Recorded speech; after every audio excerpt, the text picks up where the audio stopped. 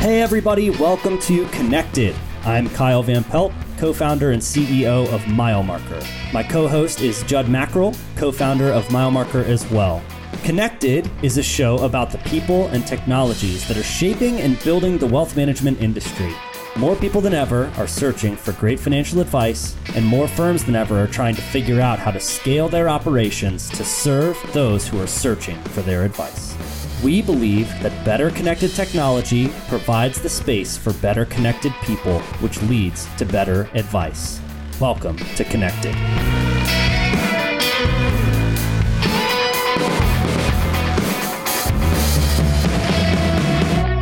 Hey everybody, welcome back to Connected. I'm your host, Kyle Van Pelt, CEO of MileMarker. And today I have the pleasure of being joined by Charlie Harrison. Charlie, thanks so much for being here, man. Kyle, it's good to be with you. Thanks for having me.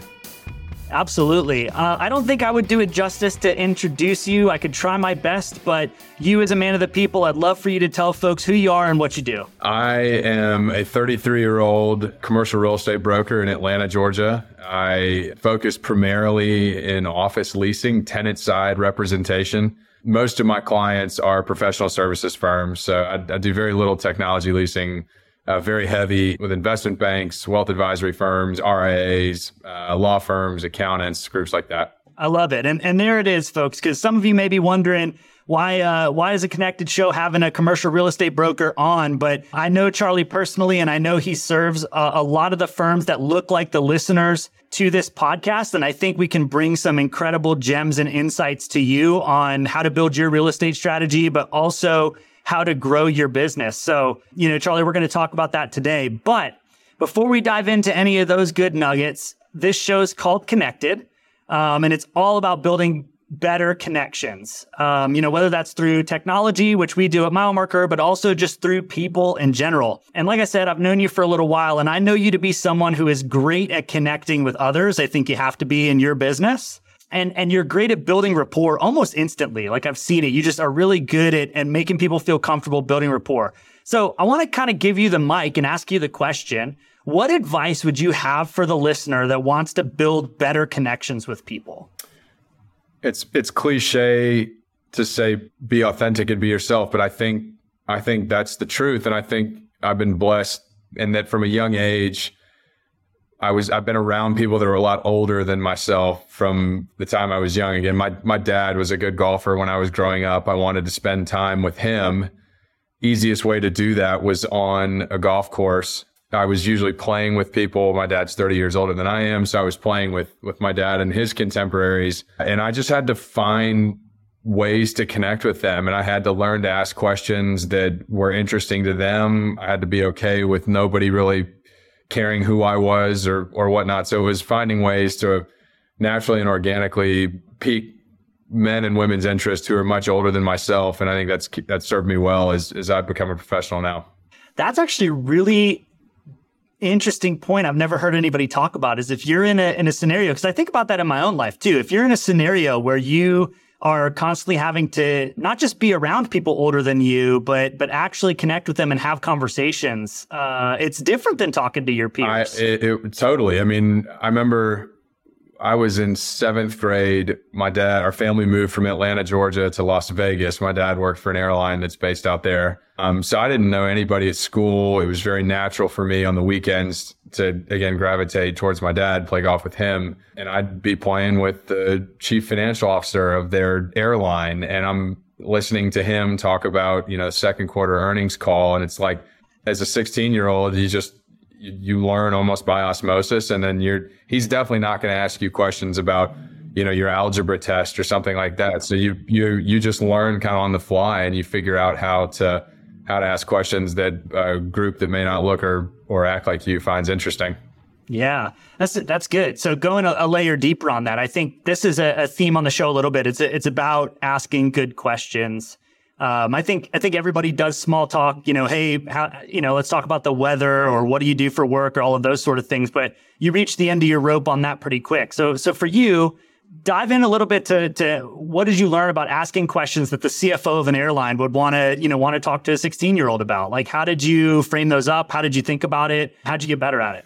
I think it started out the questions were just like, help me learn. I'm a 16 or 17 or 18-year-old that doesn't know anything. So showing a ton of humility, admitting where you're short or where you don't know. So it wasn't like I was sitting in there trying to talk shop as if I was some analyst quizzing the CFO at the end of the earnings call in the Q&A section. I just was like, what does this number mean? Why is that the way it is? And I think what I really found was that older, successful people want to help the next generation, right? And so like, it's not like, an airline executive was looking at a then 16-year-old going, man, I'm really helping this kid prep for his career. But I think he got a kick out of the fact that I was learning, right? And they were a part of that. And so I would say I started asking questions because I wanted to know more. And then the more I learned, maybe the more specific I then could be with next round questions, when we played golf together 7 months down the road. Yeah.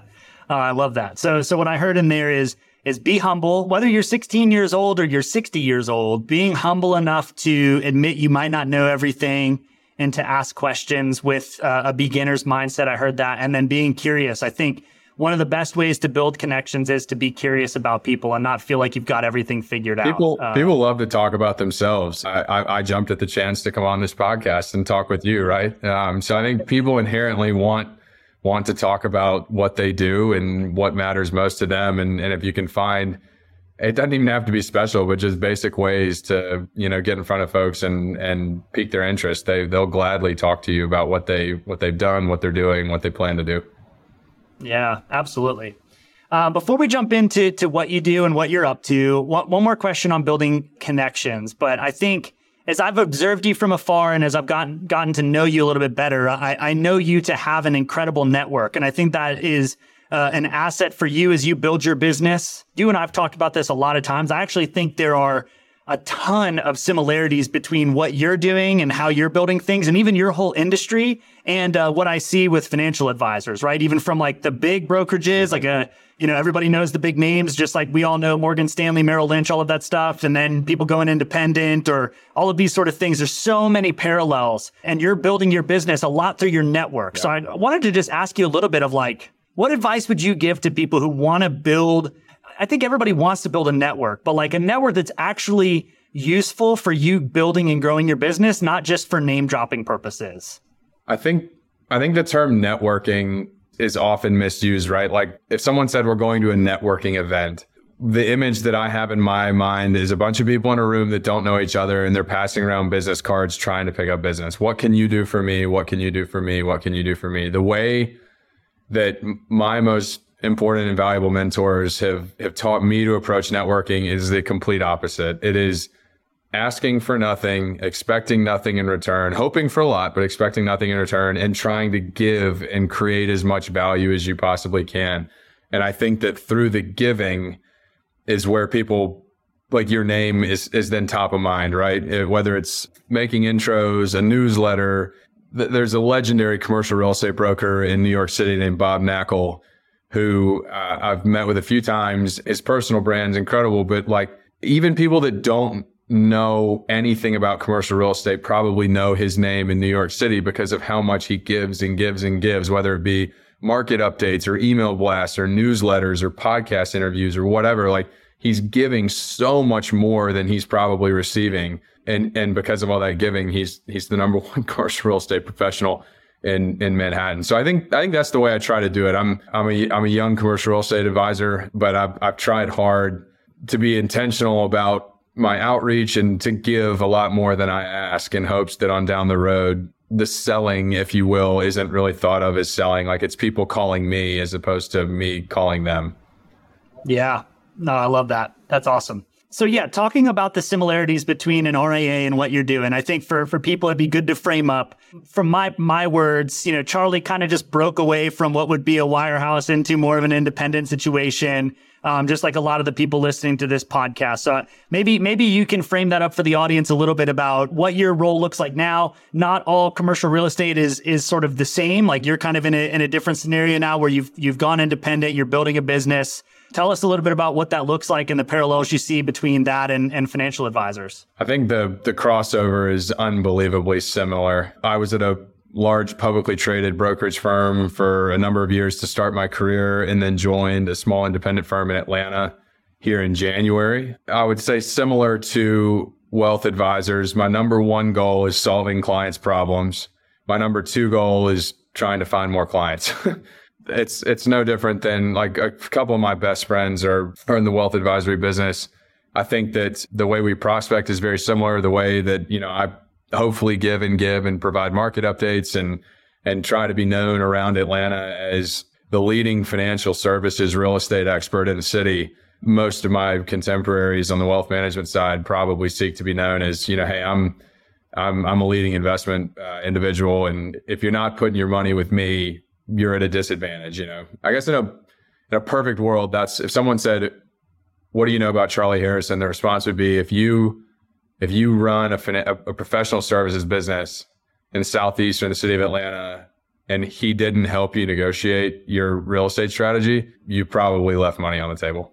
I think that's right. And I love the parallel of really knowledge combined with service is huge. And we're going to dive into that here as we transition. But not all advisors are created equal. Some advisors are just better planners and things like that than other advisors. I think every advisor out there knows how to help you understand what retirement looks like, knows how to help invest your money, but not every advisor is the same level of planner. As somebody who's worked with you, I would say not every real estate broker has the same level of knowledge. I mean, and I still remember being struck by you taking me to tour some buildings, and, everybody would know, hey, here's how many square feet this is or whatever. But you were like, no, this is what it's going to be like to leave this building at 5:00, like to try and go home. Like if you go work at this building that a lot of people love, you're going to add 20 minutes to your commute because you're not going to be able to turn out of the building. And I was like, that is true knowledge of a market. And I was always really kind of shocked by that. Thank you. I think you can't hide in fake passion. I don't know if I told you this, but I actually worked at a big wirehouse for a year before getting into real estate. So we can get into this later, but for the listeners that who I'm new to, which will probably be 99.99% of anybody listening to this, I played golf in college at Wake Forest. I tried to play professionally for 3.5 years afterwards.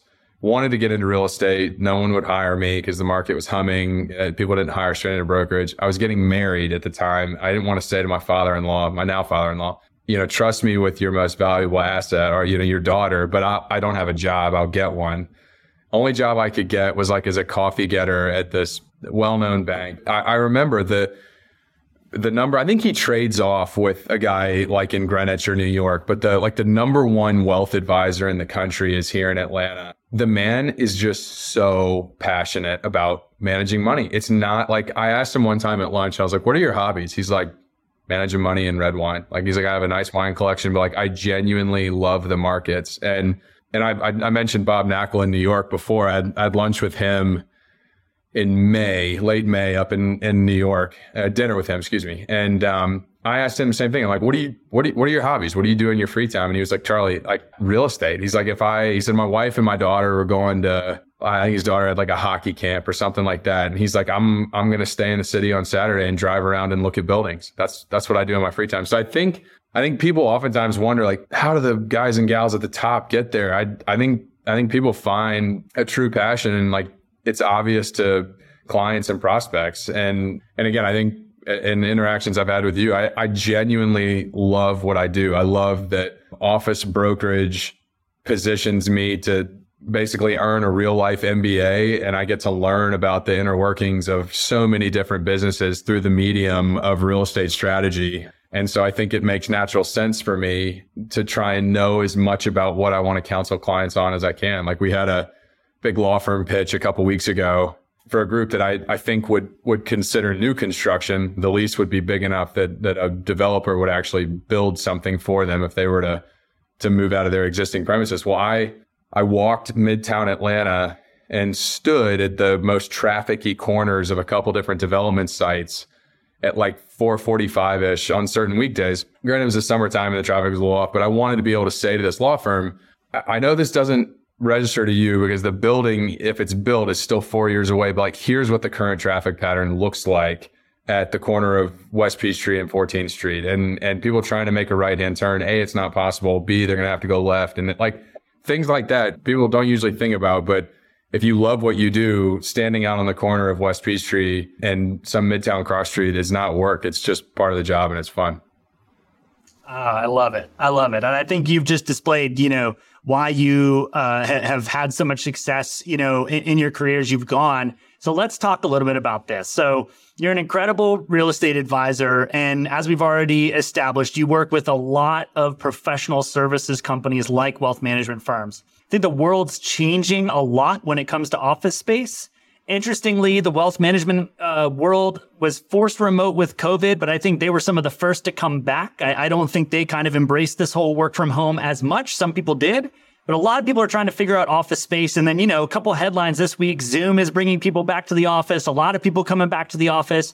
Feels like the pendulum is swinging a lot. So, kind of open mic here, but what are you seeing out in the wild right now as it pertains to just the trends with office space in general, people going back to the office? What are you seeing? A little bit of everything. I think I can answer your question geographically and then especially like kind of asset class wise. I'm very blessed to do what I do for a living in the city of Atlanta, Georgia, where you'd have to have your head stuck in the sand to think that in any city challenges don't present themselves around office. But relative to cities like San Francisco, the Bay Area, and even New York a little bit, it's not been as difficult. The toll that work from home and the pandemic took on the office market's not been nearly as tough here in Atlanta. I'm seeing certainly a return to office. Amazon, Apple, BlackRock, Chipotle, Disney, IBM's 3 days a week. JP Morgan told managing directors, you got to be in 5 days a week. Most all other employees are 4 days.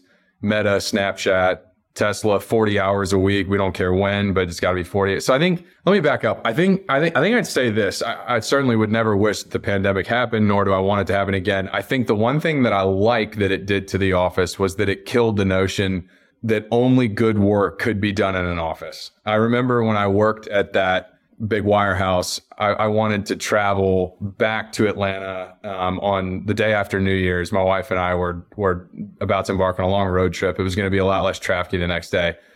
I was a nobody, like legitimately a paper grabbing coffee getter. And I emailed my boss and was like, hey, I'll have my hotspot on. Can I come back the day after, not this one day? And he was like, no, we really need you in the office. And I'm like, you don't. You don't. Like, you want, for no other reason than it was a butt in a seat. He wanted me there that day. So like that would be a non-issue now because of COVID. But I do think that most professional services employers feel like employees more often than not work better together. So we're certainly seeing a return to office. I think most professional services firms instituted some type of return to office strategy kind of before technology firms did. I think early on it was easy to look at banks and say, well, of course, they're instituting return to office policy. They hold the debt on X, Y, and Z property in this city. And as far as I know, Chipotle, Tesla, I don't think Snapchat owns CMBS debt on any building in Manhattan or anything like that. And Evan Spiegel said, hey, you got to be back at least 4 days. So we're certainly seeing that in Atlanta. I would honestly say most of my clients never really left the office. They just were more lenient with junior staff saying, hey, if you want to stay,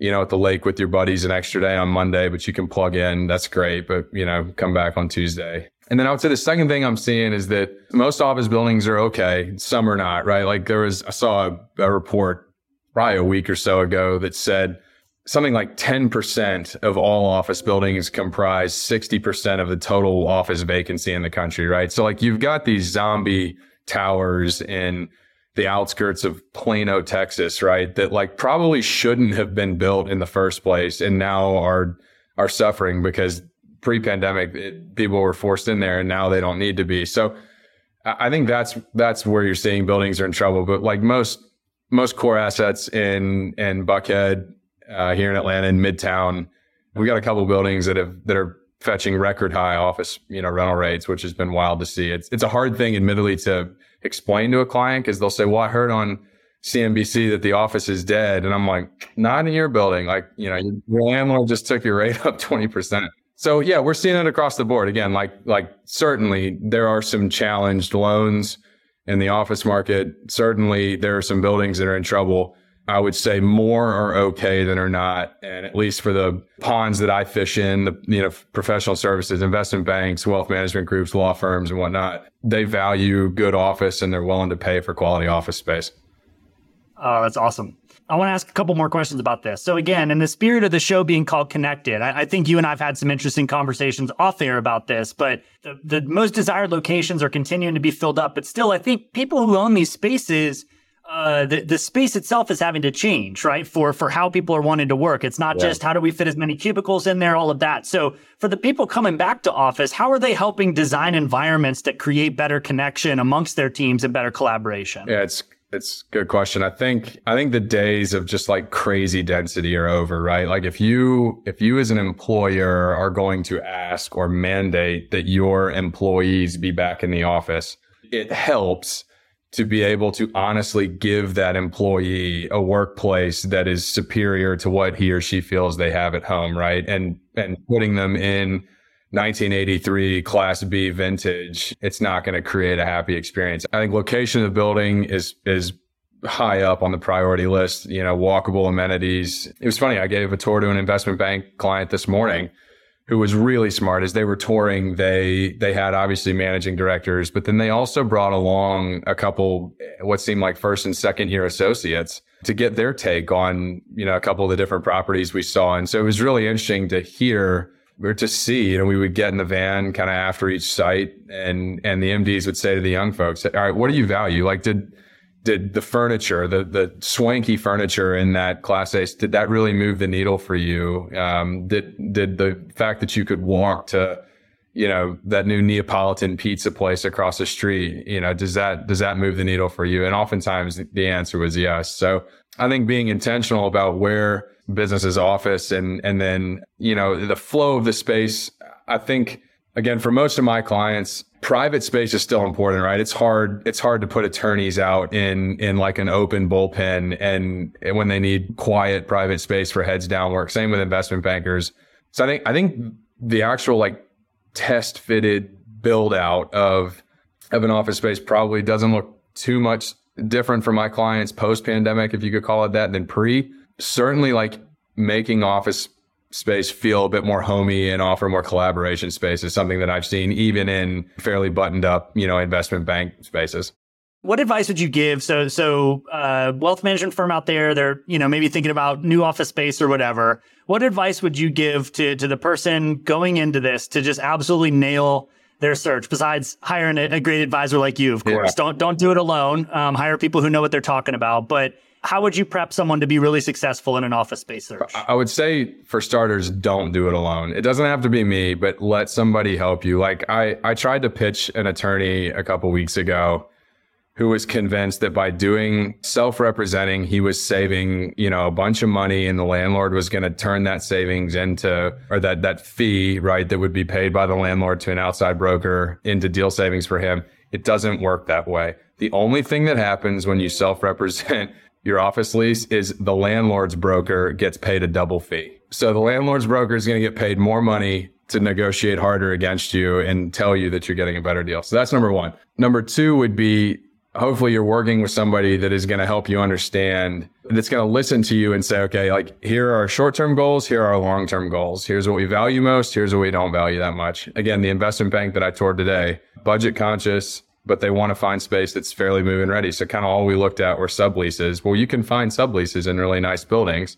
Really important for them to not take 2 years of sublease savings and then all of a sudden turn right around in month 25 and be stuck with a 100% rent increase because their sublet expired. So we only looked then at subleases that had 4, 5, or 6 years of term remaining on it, where there were good savings. So I think partnering with somebody is the right start, and then partnering with somebody who hopefully will listen to you and have a genuine passion for what they do will create a great outcome. The term flexibility is thrown around a lot, right? Like moving into space that allows for you to grow, working with an advisor who understands, options and the activity in the building, what other tenants have the right to do, what they can't do. This is kind of long-winded, but I think it comes down to working with the right person. Yeah. Well, how do they find the right person, I guess, right? I mean, do you think, should they interview a handful of people? Is it the same, 4 or 5 questions to ask everybody? Like, how do they make sure that this person is going to represent what they're looking for in the best way and not just kind of go through the motions? I think I would definitely recommend a group to, again, I keep going back to the investment bank that I toured today. This was not directly awarded business. I called on one of the managing directors probably over a year ago, and then continue to follow up with them probably every other month. Again, never asking for anything, just, hey, here's what's going on in your building. Thought you'd want to know this. Finally was told, I guess probably 2 or 3 months ago, hey, we've got a steering committee. We're going to sit down and we're going to interview. We've got a couple of people that have called on us. We're going to interview 3 or 4 of you. And luckily I was able to come out on top. But yes, do your due diligence. I mean, if you've got, I guess, a best friend that's in the business, maybe he or she would be incensed if you didn't work with them. But what I've found too is that they're more good advisors than they're bad, right? So odds are you're going to be with somebody good. Awesome. All right. Let's move on a little bit to how we can talk about growing business.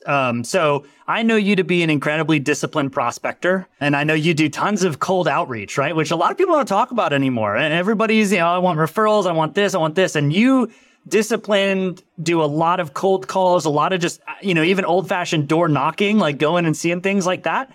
Where does that come from? Like, you're constantly on the hunt for new business. I know we all want to grow, but not a lot of people are willing to go do that cold outreach like you are. So where did that come from? Tell us a little bit about that and why you still do it. When I played professional golf, I was not good enough to play college golf at Wake Forest. I was a good, solid high school player, like a single A, double A, the high school champion, Wake golf. Not so much the 4 years that I was there, but certainly in the past and then current is like Duke basketball, right? Or Vanderbilt baseball. It's just, or whoever I can't remember who won the College World Series this year, but I guess Wake's team was pretty good this year. So I got really lucky to go to Wake. I had no business really turning professional. My college roommate who was good enough to turn pro was going to do it. So I tried just to scratch the itch. And I think what frustrated me about my professional golf stint was that extra effort and hard work really wasn't going to put me on the PGA Tour. And I don't mean to insinuate at all that Tiger Woods and Rory McIlroy and the studs have not put in the hours, because certainly they have. But with only 100 jobs, in the world that put food on the table for a family, most of those 100 jobs are filled by individuals who can do with golf clubs what they can do with golf clubs, for the same reason that Adele can sing the way she can sing. They just came out of the womb a little different. And Charlie Harrison spending an extra 3 hours a day working on his chipping or putting in time on the driving range is that's not the differentiator between beating that person that came out of the womb different. I think what I found in real estate is prospecting intentionally is like having a boat driving, moving along in the ocean, and you get to determine the number of fishing lines that you dangle off the back of the boat, right? I don't want to say there's no talent in this business, because that's not true. Some people are great speakers. They connect more easily with folks than some others do. But by and large, you create your own luck in real estate brokerage and prospecting. Probably the same is true in wealth management, looking for new clients that way. The boat that drives around the pond for 10 hours that dangles, assuming they're fishing in the right pond and there are fish in the pond, that has, 50 lines hanging off the back of it, is probably going to catch more fish than the boat that only has 2 or 3 lines. And so I like that in what I do now. I can't control if somebody does business with me, but I can control kind of how lucky I get based on my effort and my output. So I think I try not to do too much cold outreach. I think I've learned how to try and turn cold to warm, whether it's, hey, we know so-and-so, I know we haven't spoken, but, Kyle told me it was okay to use his name in this email or in this phone call. Hey, I know we haven't met before, but the tenant next door to you is moving out, seen 50 people a day walk into your space. Looks like you guys might be bursting at the seams. If you want to move, into space next door, give me a call. Things like that, where I try to filter the outreach through the lens of, if I were the person receiving this, is it good enough where it would get my attention and I would respond? And if it's not, then I don't do it, or I try and tweak it until it is. So I think I love chasing down new leads and new business, because I feel like in a small way I can control my effort, and B, I try to do it in a way that's not totally random. It has some purpose behind it.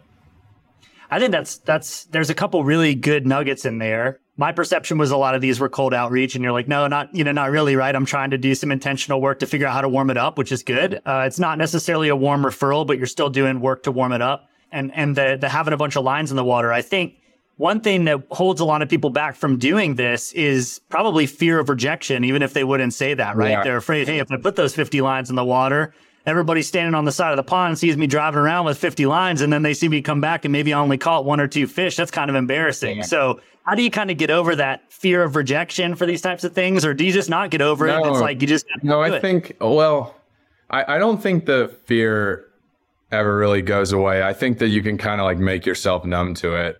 Honestly, a big thing for me was the realization one day, this was probably a second year of my career, I was having like mega fear of the phone and would find excuses not to call and, I'm just so busy. And it was just like, all it was like, Charlie, I don't want to get on the phone. And then it was like the light bulb went off and I realized the information I'm calling with or emailing with or door knocking with or handwriting notes with is worth something. Maybe I think it's more valuable than the recipient thinks it is, but like, I'm not wasting anybody's time. I can't control if the recipient thinks that or realizes that or not, but I know I'm not.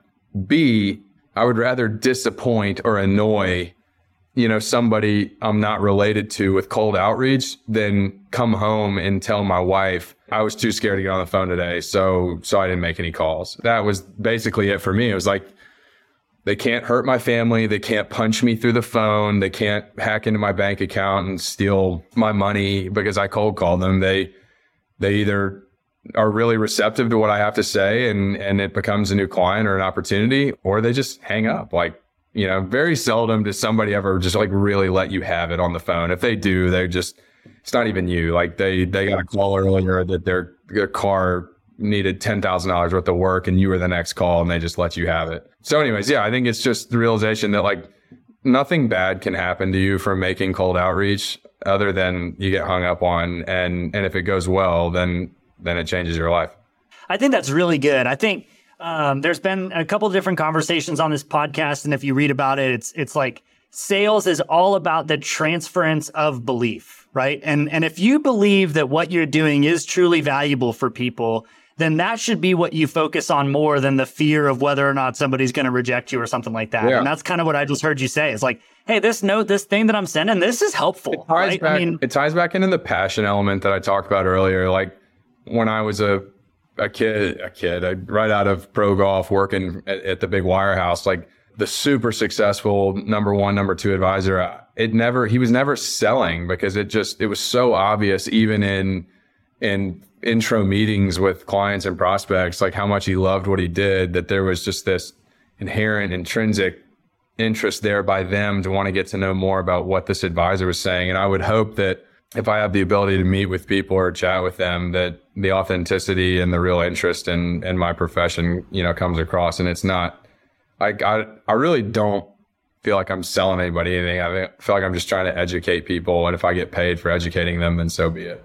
I love that. And I do feel like the people who are more successful, they have some level of that mindset, right? It's like it probably starts out as trying to sell things and all of that, but then you kind of realize, hey, this isn't working. But the more that I teach people about how this works, or the more that I help them, the more business kind of tends to show up. I mean, you don't know what you don't know, right? It's like my first year in brokerage, I was selling. It was just, I would call day and night trying to get anybody that would talk with me to talk with me, anybody that would meet with me to meet with me. And I probably wasted a lot of people's time, 4, 5, 6 years ago. But it was, you don't know what you don't know. And now as I've had some experience and I've done some deals and I understand where tenants are moving and why they're moving and where they're going. And that's the kind of information that really does carry weight. I think it's easier.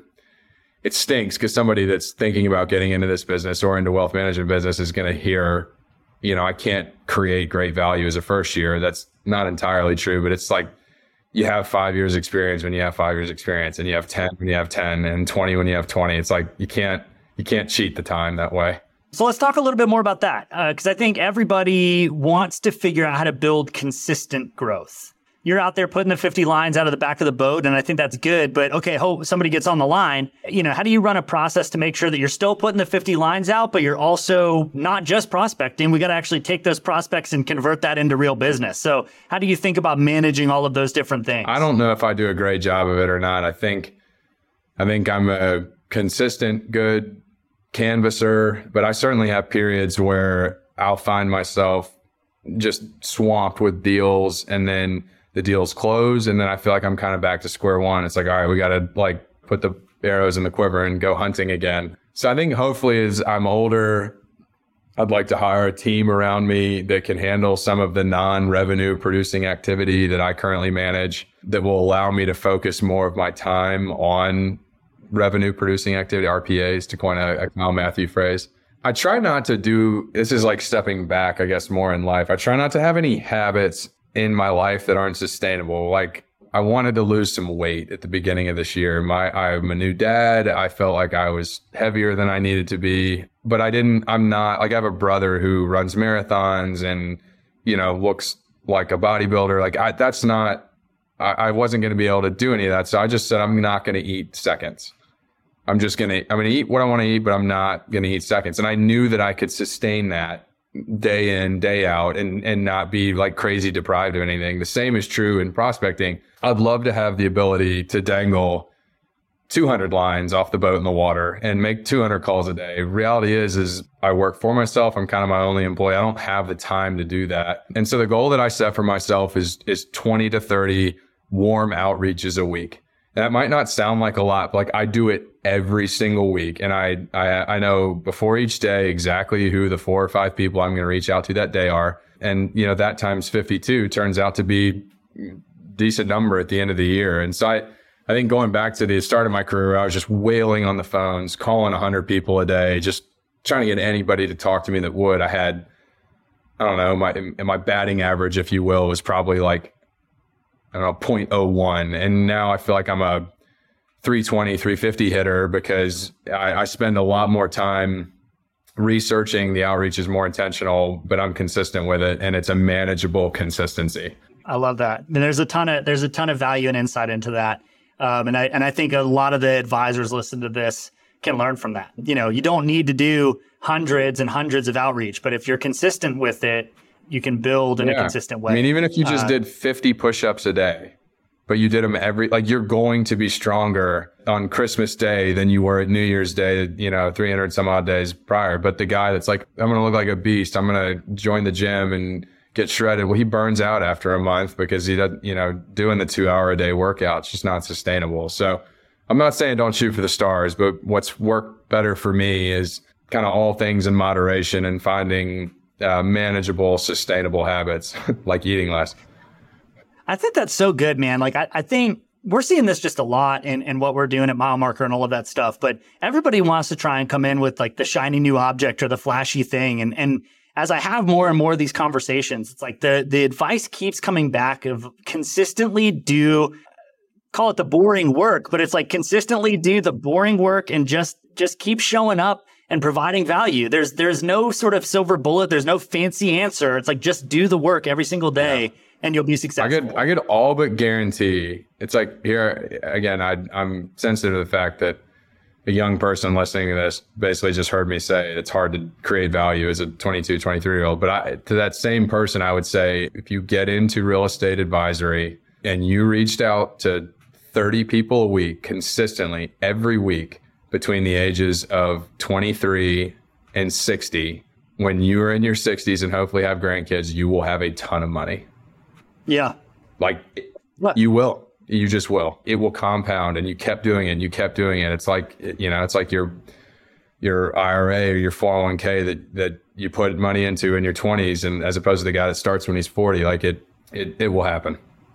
Yeah, I love that. All right.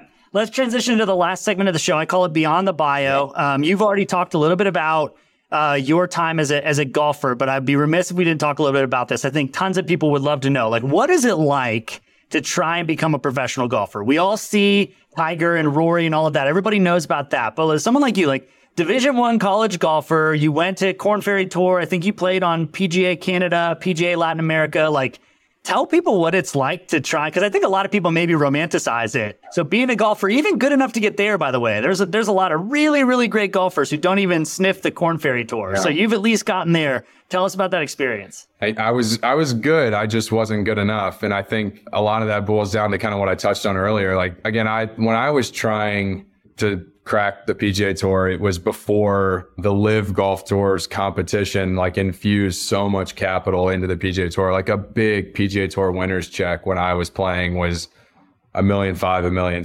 Now that's third place at the Bay Hill if it's an elevated event, which is insane. So again, a lot of my decision was through what I knew at the time, which was really, truly, there were like 100 to 125 jobs that put food on the table. And then of those 125 jobs, probably only like 50 or 60 were jobs worth having, where you could fly private with your family, bring your family on the road, stay in nice hotels. Like the guy that was 125 on the money list in 2013 was not like driving a Range Rover and flying net jets. Like he's flying row 28 of Southwest on Sunday night and staying in the Hampton Inn, leveraging his courtesy car. So I'm glad I tried. I think for me, the decision to stop playing professionally came down to, I just had an honest conversation with myself and then with my dad, where he was like, how good do you think you can be? And I said, I think best case scenario, I'm like a Korn Ferry Tour journeyman, and maybe I have a year or two where I crack the PGA Tour. But like when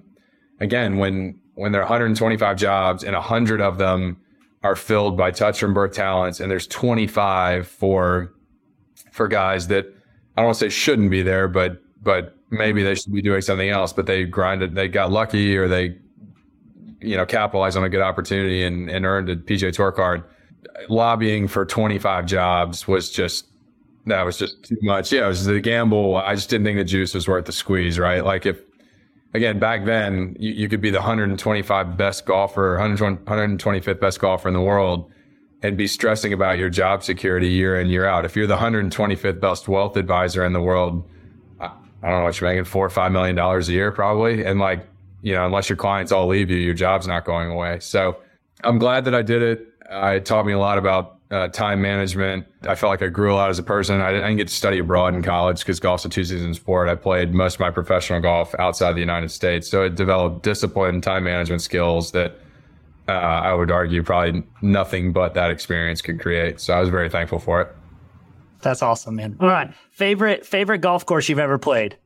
Pine Valley Golf Club in New Jersey. Oh, yeah. That, kind of perennially the number one, right? So it's worth the hype. Yeah, it's very good. It's every hole looks different. I think truly, maybe this is a good measure. It's the only golf course that I remember playing where I hit all 14 golf clubs in my bag. A lot of times a better player will get done and, they won't have touched a 3 or 4 or 5 iron or a hybrid. But Pine Valley, I hit.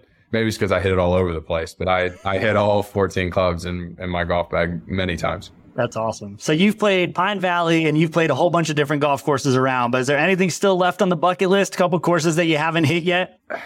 Yes, lots of them. I've been fortunate to play many great courses, but there's so many that I haven't played at the same time. I would love to play out in on Long Island, out into the Hamptons, Shinnecock, National Golf Links, Friars Head, Maidstone, I've just heard that the golf out there is supposed to be incredible. I've only seen it on TV when they played the U.S. Open at Shinnecock. Never visited it myself.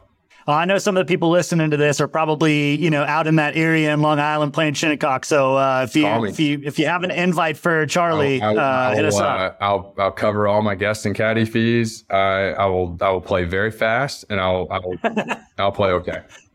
I love it.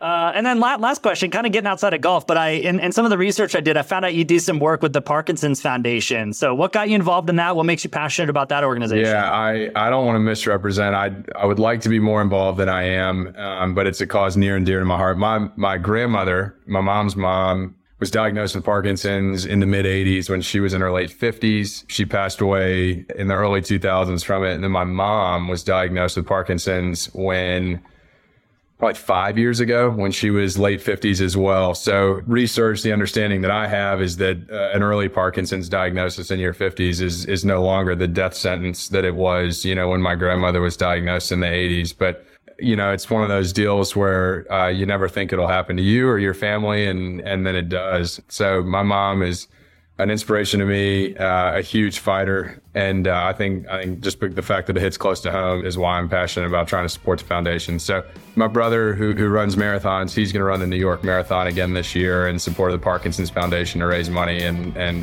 so all the Harrisons are trying to help out there where we can.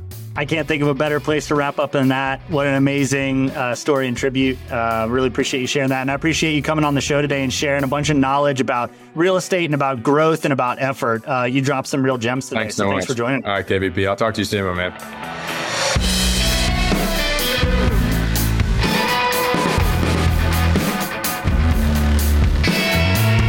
Thank you so much for listening to this episode of Connected. This podcast is brought to you by Mile Marker, and it is produced by Turncast. You can subscribe to future episodes in Apple Podcasts, Spotify, or wherever you listen to podcasts. Please leave a review. It helps us and our show. And for more information about Mile Marker and Connected, visit us at milemarker.co.